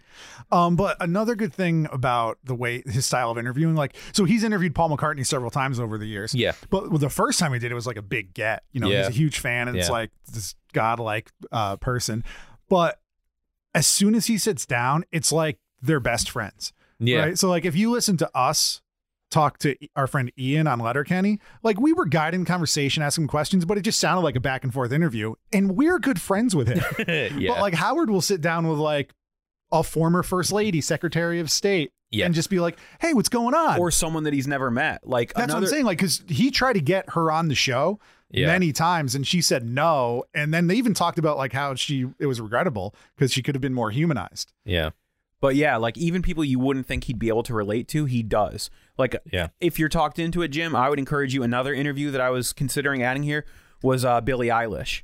Oh, yeah. That was a really good interview. I'm like, how is he going to relate to the 17-year-old girl? Yeah. And he never met her, didn't have a ton of exposure to her music, but just used his fascination of like the songwriting process as a way in. So that became like a really interesting inside look of how she writes songs with her brother and stuff like that. Yeah. And then it just segued into her personal life and stuff. Yeah, I mean, you were talking about in the first half about how you would put Maron up there too, and I do agree that he's also very good at like getting things. He's good at like sort of relating to the person, even if they're like completely different. Yeah, but I think Howard does it a little bit better, where like Maron is like successful like probably 80% of the time, and I think Stern probably more like 95 to 100. Right. The only thing that I think Howard has over Mark Maron is Howard leaves himself out. Mark Maron always brings himself into the interview. Yeah, that's true. Which helps him relate. It does, yeah. But I think it also sort of makes the interviewee feel like an other, like half of the conversation. Right, yeah. Whereas Howard wants to leave as much space. You'll hear like part of his interview technique is just like staying quiet. Yeah. He'll like give an extra pause and see if the person will continue to talk on their own. Right, yeah. Which is also what I'm sorry, I'm just going to a tangent about WTF, but which is what I like about WTF is that I think his producer said that like it's the Mark Maron story. Like you're literally seeing him progress throughout the 10 years or whatever he's been doing it. Whereas Howard has the other 3 hours of his show to be the Howard story. Yeah, exactly. So he really does become sort of transparent when it comes to interviews. Right.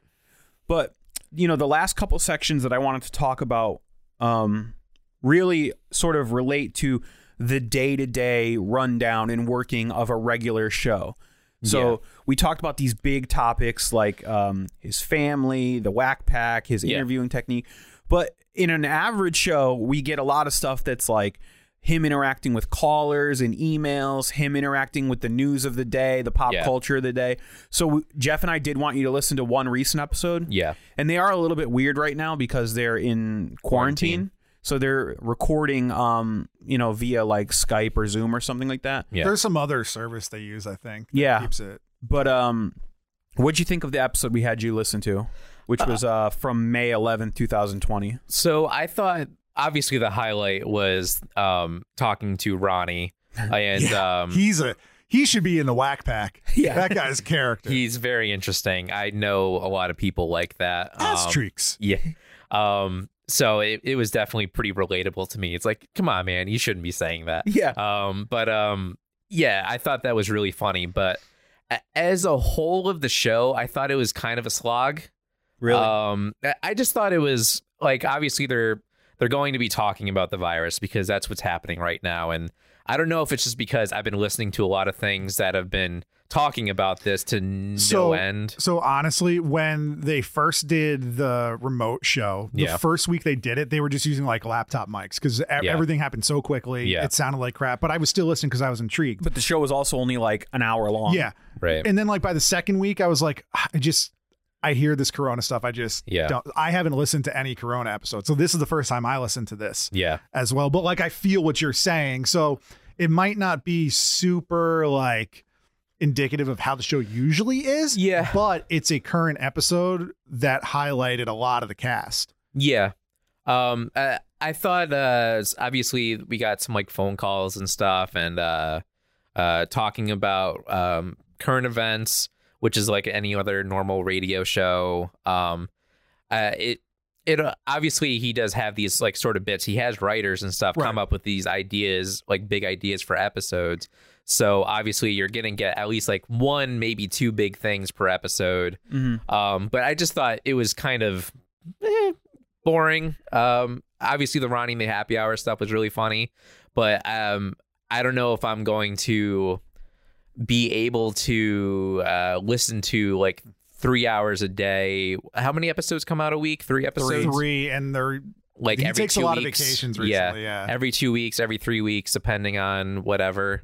It's pretty much when he feels like it. Yeah. And another thing that fans don't like is that they never say when they're going on vacation. Like if there's a holiday in the week, assume there's not going to be a show for the week before, during, or after. Yeah. Yeah. I mean, I will say that I think you have to sort of come to it with a different mentality. Right. Which is that even though he's presenting it now in sort of a podcast format because you listen through an app and you could digest it when you want, he's still cultivating a morning drive time radio show. Yeah. So he's making a product that's not meant to be listened to in great depth and detail. It's not like a podcast. It's not like a WTF where you sit down for an hour and you focus on this subject. I agree.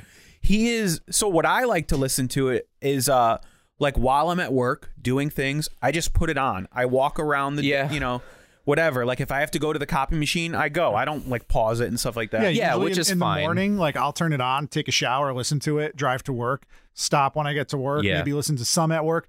But then like, cause there's only 3 episodes a week, like you have 4 more days to catch up, to listen to stuff. And like, because the app, you could control what you want to listen to. It's not like when you get in the car and it's just on. Like sometimes you get in the car and you hear the same thing 4 times in a row. But because of the app, as clunky as it is, you can still. What I will encourage you is, I think there's a lot of value in the stuff that's more downtime for him, like his vamping, his dealing with callers. But if you're not sold on that just yet, they do have features in the app. Like they have This Week in Howard Stern, which is sort of like all 3 episodes compressed into like 1 episode length. Okay. Where it's like highlights, basically. They also have just segments isolated out where you could just hear the interview. You could just, see whatever the crazy staff thing was. I'll often skip interviews. Honestly, like even though like I know he's a great interviewer, if there's a person I don't care about, I'll skip it. If I hear it was a great interview, I'll go back and listen to it. I typically listen to 2 types of interviews. One where I really like the person and care about them, or two, one where I don't care at all and don't think Howard would and want to see how he does it, like Billie Eilish. Oh, okay. So, because I find that like fascinating. Like sometimes it doesn't work. Like he's interviewed some country people that I was like, oh, how's this going to go? And then I was just like, kind of boring. Also, he doesn't know anything about country music. Yeah. Like that's one type of person. He doesn't know who Luke Bryan is. Like I know the name. Yeah. But he watches American Idol and he's a judge or something, and he's like, who is this guy even? But yeah, I mean, I think there is some benefit because there's certain people who are not like quote unquote whack packers, but are like regular callers. Guys like Bobo, King of All Blacks. Right. Yeah. Yeah. We sort of got into that during the Whack Pack Shawnee. bracket. Yeah. Marianne from Brooklyn. And then there's another one who started out as a regular caller, but is sort of segued into being a whack packer, which Jeff just referenced. No. And this is he was initially known as High Register Sean. He doesn't like that name. He likes to be referred to as Shawnee. Okay. Howard completely messes with him all the time by referring to him only as High Register Sean. So that's a Howard thing too that he's admitted to. Yeah. That he will purposely call people or mispronounce their names, call them by the wrong names because he knows it gets to them. It puts him on edge. Like sometimes, like even every now and then, I'm like, oh, he totally said his name wrong, and I'm like, oh no, that's on purpose. Yeah. Like he knows what these people's names are. Yeah, like he'll do Sal Gubernal instead of Governale. He'll do Shuli Egar instead of Shuli Agar. Right. Just like different things like that. But the reason why I wanted to focus on Shawnee, High Register Sean, is because, ladies and gentlemen, we have our second very special guest of the episode. I'm actually really excited that he agreed to be on our show. So, because Jeff, like, tell the audience, tell Jimmy, like what you can expect from a regular Shawnee phone call. Regular Shawnee call is very conspiratorial. He believes in a lot of things that are not mainstream. And as you know from listening to this show, I love conspiracy theories. While I may not ascribe to a lot of them, I'm greatly interested by them.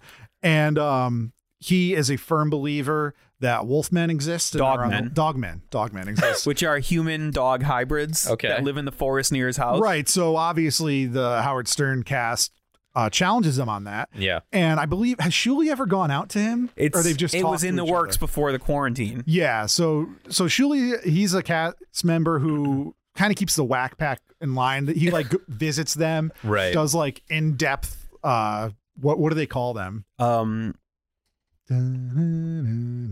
Embedded. He goes embedded with whack packers where he just follows them around for like a weekend. Okay. Yeah. And they're really interesting. So, I don't know. I like when he calls because we you should can say tell like he's a good dude, but he just has some pretty out there ideas, and it's like combative. Yeah. Well, we should Howard. say that he started coming on the radar of the Stern Show because of his voice. He has a very prominent speech impediment. He's a stutterer, but the reason why he was called High Register Sean is because when he stutters, his tick is that his voice like goes up in pitch. So it's very unique. Like I said, he was picked up on because of that, but he ended up really like that's not even discussed much anymore. It's all about his conspiracy theories. And then like as Jeff referenced earlier, Howard was very combative with him because Howard is a total like pessimist, like doesn't believe in stuff. Yeah. He's a skeptic. Yeah. But lately Howard has sort of come along. What Jeff has probably missed out on because he's not listening to the quarantine episodes is that they've had some good like friendship conversations. I actually have not heard that are excellent because they're talking about the merits of like dried food because Howard is fully like in a bunker, like never leaving. And so that's funny. And Sean, he's like, I told you so, man. He's like, Howard's like, tell me which brands of cat food I can buy that will last more than a year. And stuff like that. So that's been pretty funny. So Jimmy, I reached out to a lot of whack packers and callers and stuff like that. And luckily, High Register Shawnee was one of the people who responded. So I was able to have a conversation with Shawnee. Oh. And here is his attempt to convince you to listen to the Howard Stern Show. Hey, Jimmy, what's up, buddy? Listen, I think you should give Howard Stern a shot. You should listen into the show, but don't take his word for politics or anything on conspiracy theories because he doesn't know shit about it. My name is Shawnee. Regardless of what Howard might call me, he has a bullshit name for me that is disgusting. Anyway, I've been a Howard Stern fan since 1994. That was when I started listening. Up here in Boston, the show was on at night at that time. It was taped in the mornings and then re-aired at night. And the first time I called in was, I believe it was like 2008. My first call was about, I'd called in about, I must have called those college girls nappy-headed hoes. I called in, I got through, I was on the air, that was on a Tuesday. And then later that week on a Thursday, I called back again. I enjoyed it so much. And I talked to Artie about camel spiders. And the rest that's where it all went. That's when they ended up inviting me onto the show to come down. What I think was one of my better times on the show was I'd argued with John the Stutter. I was on the phone. He was in studio. Then they invited me to do his show with him. And that was kind of, it didn't go as well as I'd hoped. But then they had him do his show again, and they told me that I would be on it again. But then I was excluded from his next episode, which really lit a fire under my ass. And I called in, and we really mixed it up. Really gave it to each other pretty good. And he is, I don't even know if he's alive anymore. I think I broke him.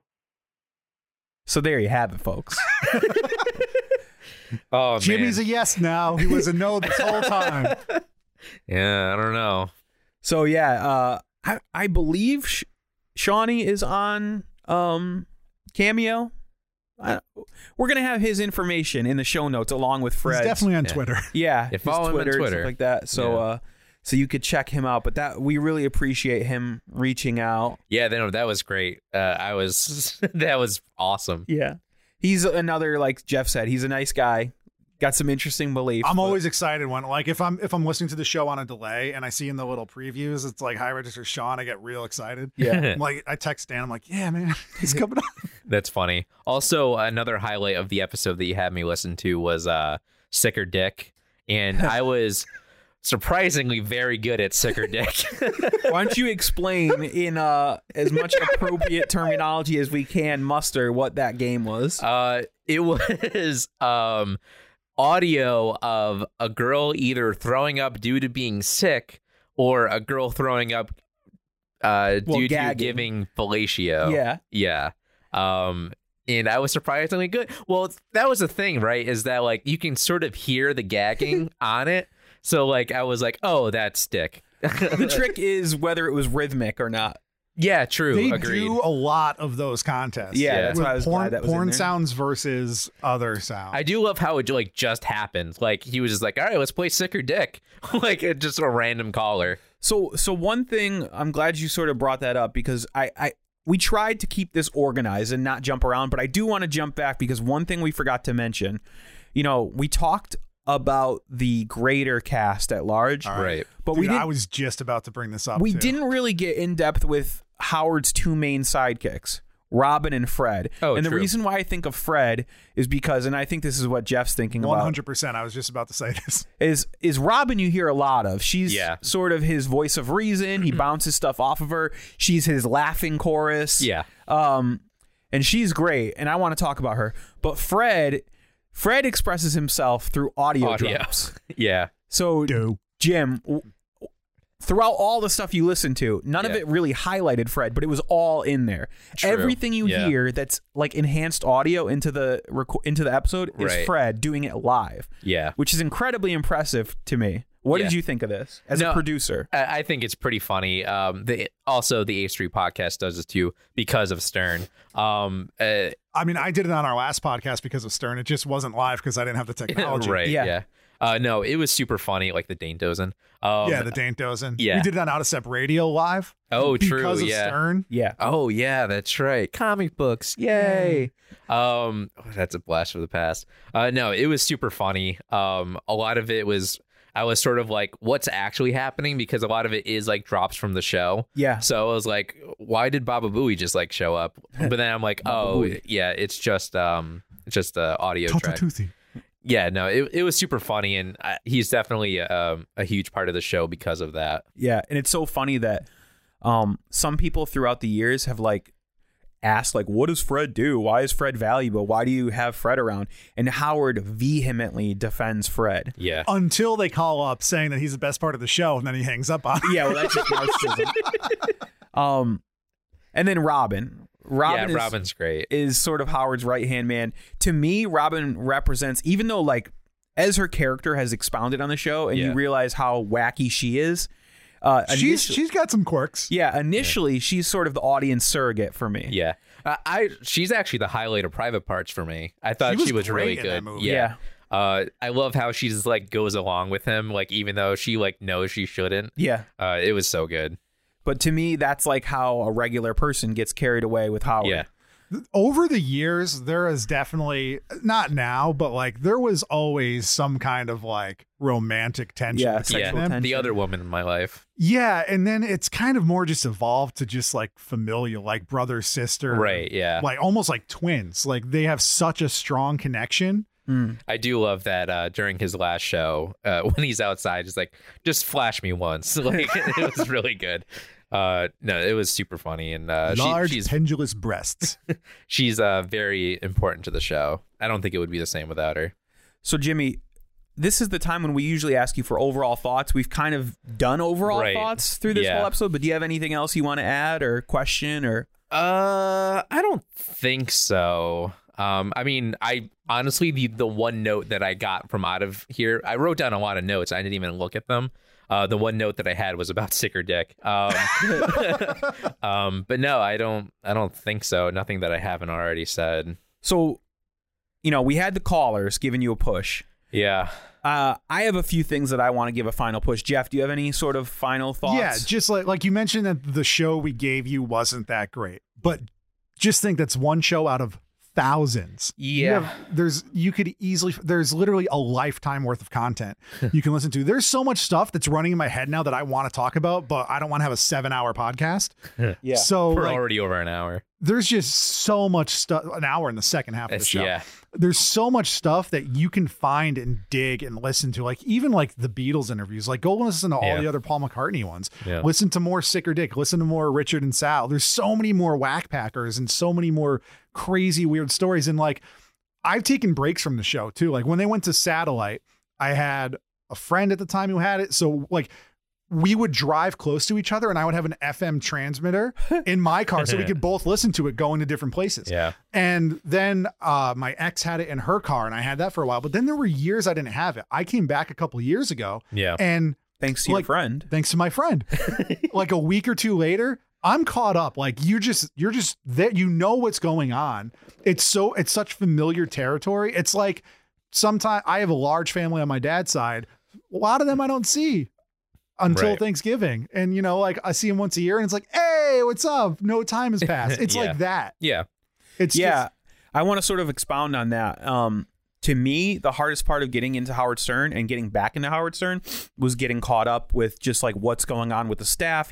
Right. They're literally I didn't like, know who Mamet was when I came back, and now Yeah. I'm fully vested in that dude. yeah, but I think like He's a bad cowboy. to give you a little push, I think what you've consumed now, you've pretty much done that. You've gotten the hard work done with. Yeah. I think if you were to step in, now I don't know if I would recommend it for you to consume this way, but even if you were to step in and just listen to new daily shows, you wouldn't be that confused. I think No. you'd have the gist of what's going on. Yeah, no, I think that you guys did. Although it was a lot, and I think you could have cherry picked a little bit better. Or just turn on Sternthology, Right. channel 101. Just put it on, whatever's on, just listen to it. you guys gave me a huge. You gave me basically his entire history. So I think you guys did a good job with that. Like I said, could have been done a little bit better, but we'll get to that Dan's later. I mean, I would have like trimmed down some of those big episodes, like the history ones and the Whack Pack ones. Yeah. But I don't have the tools to edit that. Well, you could have just been like, "Oh, listen to this. No. It is cut up for you, Dan." No. I don't know. Ask me the question, boys. Well, okay. I want you to keep everything in mind. You literally, no one, to my knowledge, has had 2 Whack Packers try to convince them to listen to the Howard Stern Show. This is unique to you, Jimmy. It is very. This is a very Jimmy-centric episode. Yeah. So I get it. So, Jimmy, Did did we talk you into Howard Stern? Yes. Hey, I knew it. Soft yes. Oh. It is a lot. It's a huge thing. My only concern is I already listened to a ton of stuff, man. Sorry, Jim. Sorry, Jim. Yeah, me too. And they're like I said, I haven't listened to the quarantine episodes in like 2 months. Yeah. But I'm gonna continue listening in my life. I don't think I'm going to subscribe to Sirius at the moment. Everything that you had me listen to, I loved. It was super great, but I just don't think I have the time for it at the moment, especially like in quarantine where I'm just constantly consuming stuff. Well, I Jimmy, just have a lot. Let me pop in here real quick Okay. and just say that your cuz friend has a subscription that he shares with this other guy, Jeff.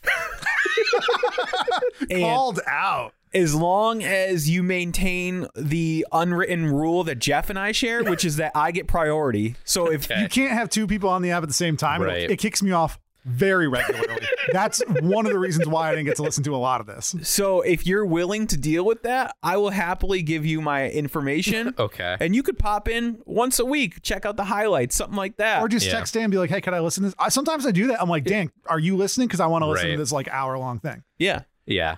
No, I loved it. I loved every minute of it. He's such a pioneer. It's obviously going to be a huge thing for me because I'm such a media guy. I've been recording podcasts for like 5-6 years. I've been on your podcast like 10 years ago. It's also funny that he hates podcasts. That's Yeah, pretty because funny. he essentially it's is. essentially is a podcast Yeah. now. So, Jim, yeah. I'm so happy that half of your vocabulary is now going to be Fred drops because Yeah. that is mine. I'll just walk around my house going, titties. Dude, honestly, I got so many like jokes that you've made over the year and a half we've been recording the show. Yeah. I was like, oh, that's from this show. Yeah, like Dan and I are always saying, could be. Could be. Oh, yeah. Vodka, straight up. Thank you. Yeah, no, Right. the show is great. Super funny. He's such a pioneer, great interviewer.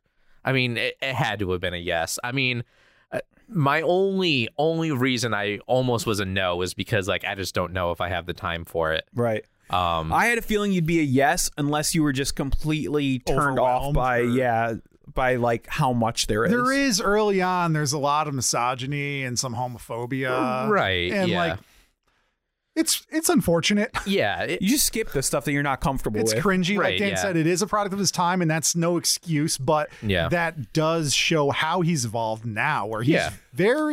he says that I'm pretty conservative.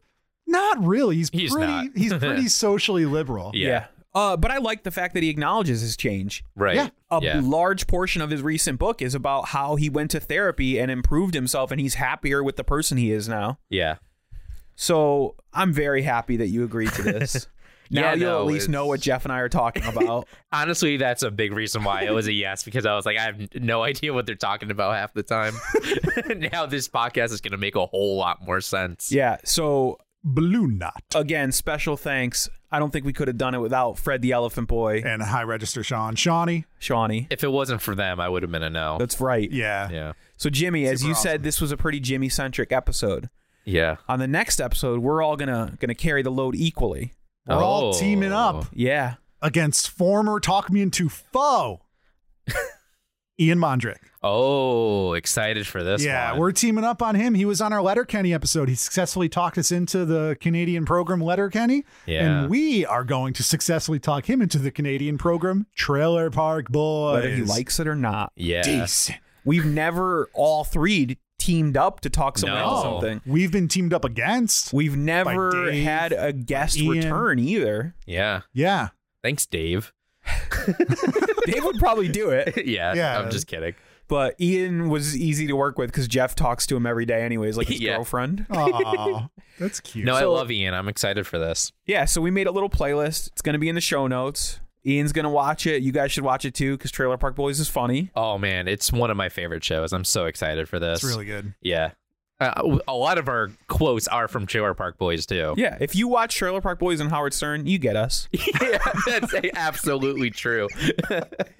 Jeff, Throw in Yes. some Always Sunny, too. yeah, where can people find the show online? People can find us on talkmeinto.com. If you use websites, Grandpa, you can find us on Twitter Okay, Boomer. at talkmeinto. Sure, we're on Facebook, Karen. I guess we are. I don't, Yeah. Jimmy, are we still on Facebook? I don't think know. so, yeah. Yeah, we have a Patreon, patreon.com/talkmeinto. Lots of fun stuff up there. We have a do. YouTube channel. Jimmy is pumping it up. We got a couple Cook With Us videos. There's some clips from our shows that are up there that are pretty cool. Just funny little outtakes when we were in quarantine. Yeah. There's going to be some more stuff up there. And Jimmy, where can people find you personally on the World Wide Web? They can find me at Son of a Fitch, SONNAVAFITCH on Twitter and Instagram. I'm funny, hopefully. Dan, where can people find you online? Well, guys, I want to tell you that since the president has made an executive order making it illegal to censor my tweets, I will be on Twitter under the name Danny_Breakdown, tweeting the hottest takes, the flyest flybys, all the stuff, all the hate. It's going to be all on there, and we're just going to make the world a terrible, terrible place, and no one can stop us. Oh, yeah. In the meantime, You can find me. oh yeah, on you should Twitter. have done yours first, dum-dum. No, we Dum-dum Dugan. I do the where you find the show. I throw it, you throw it. Well, I'm throw throwing it back me. to you. Throw it back to me, baby. Let me do it. You can find Jeff on Twitter under the name. We should all do each other sometime. Go ahead. Oh, let's do that next. Twitter at JEFFFF27. That's Jeff with 5 Fs. The number 27. Thank you for listening to Talk Me Into. What will we talk you into next? Decent.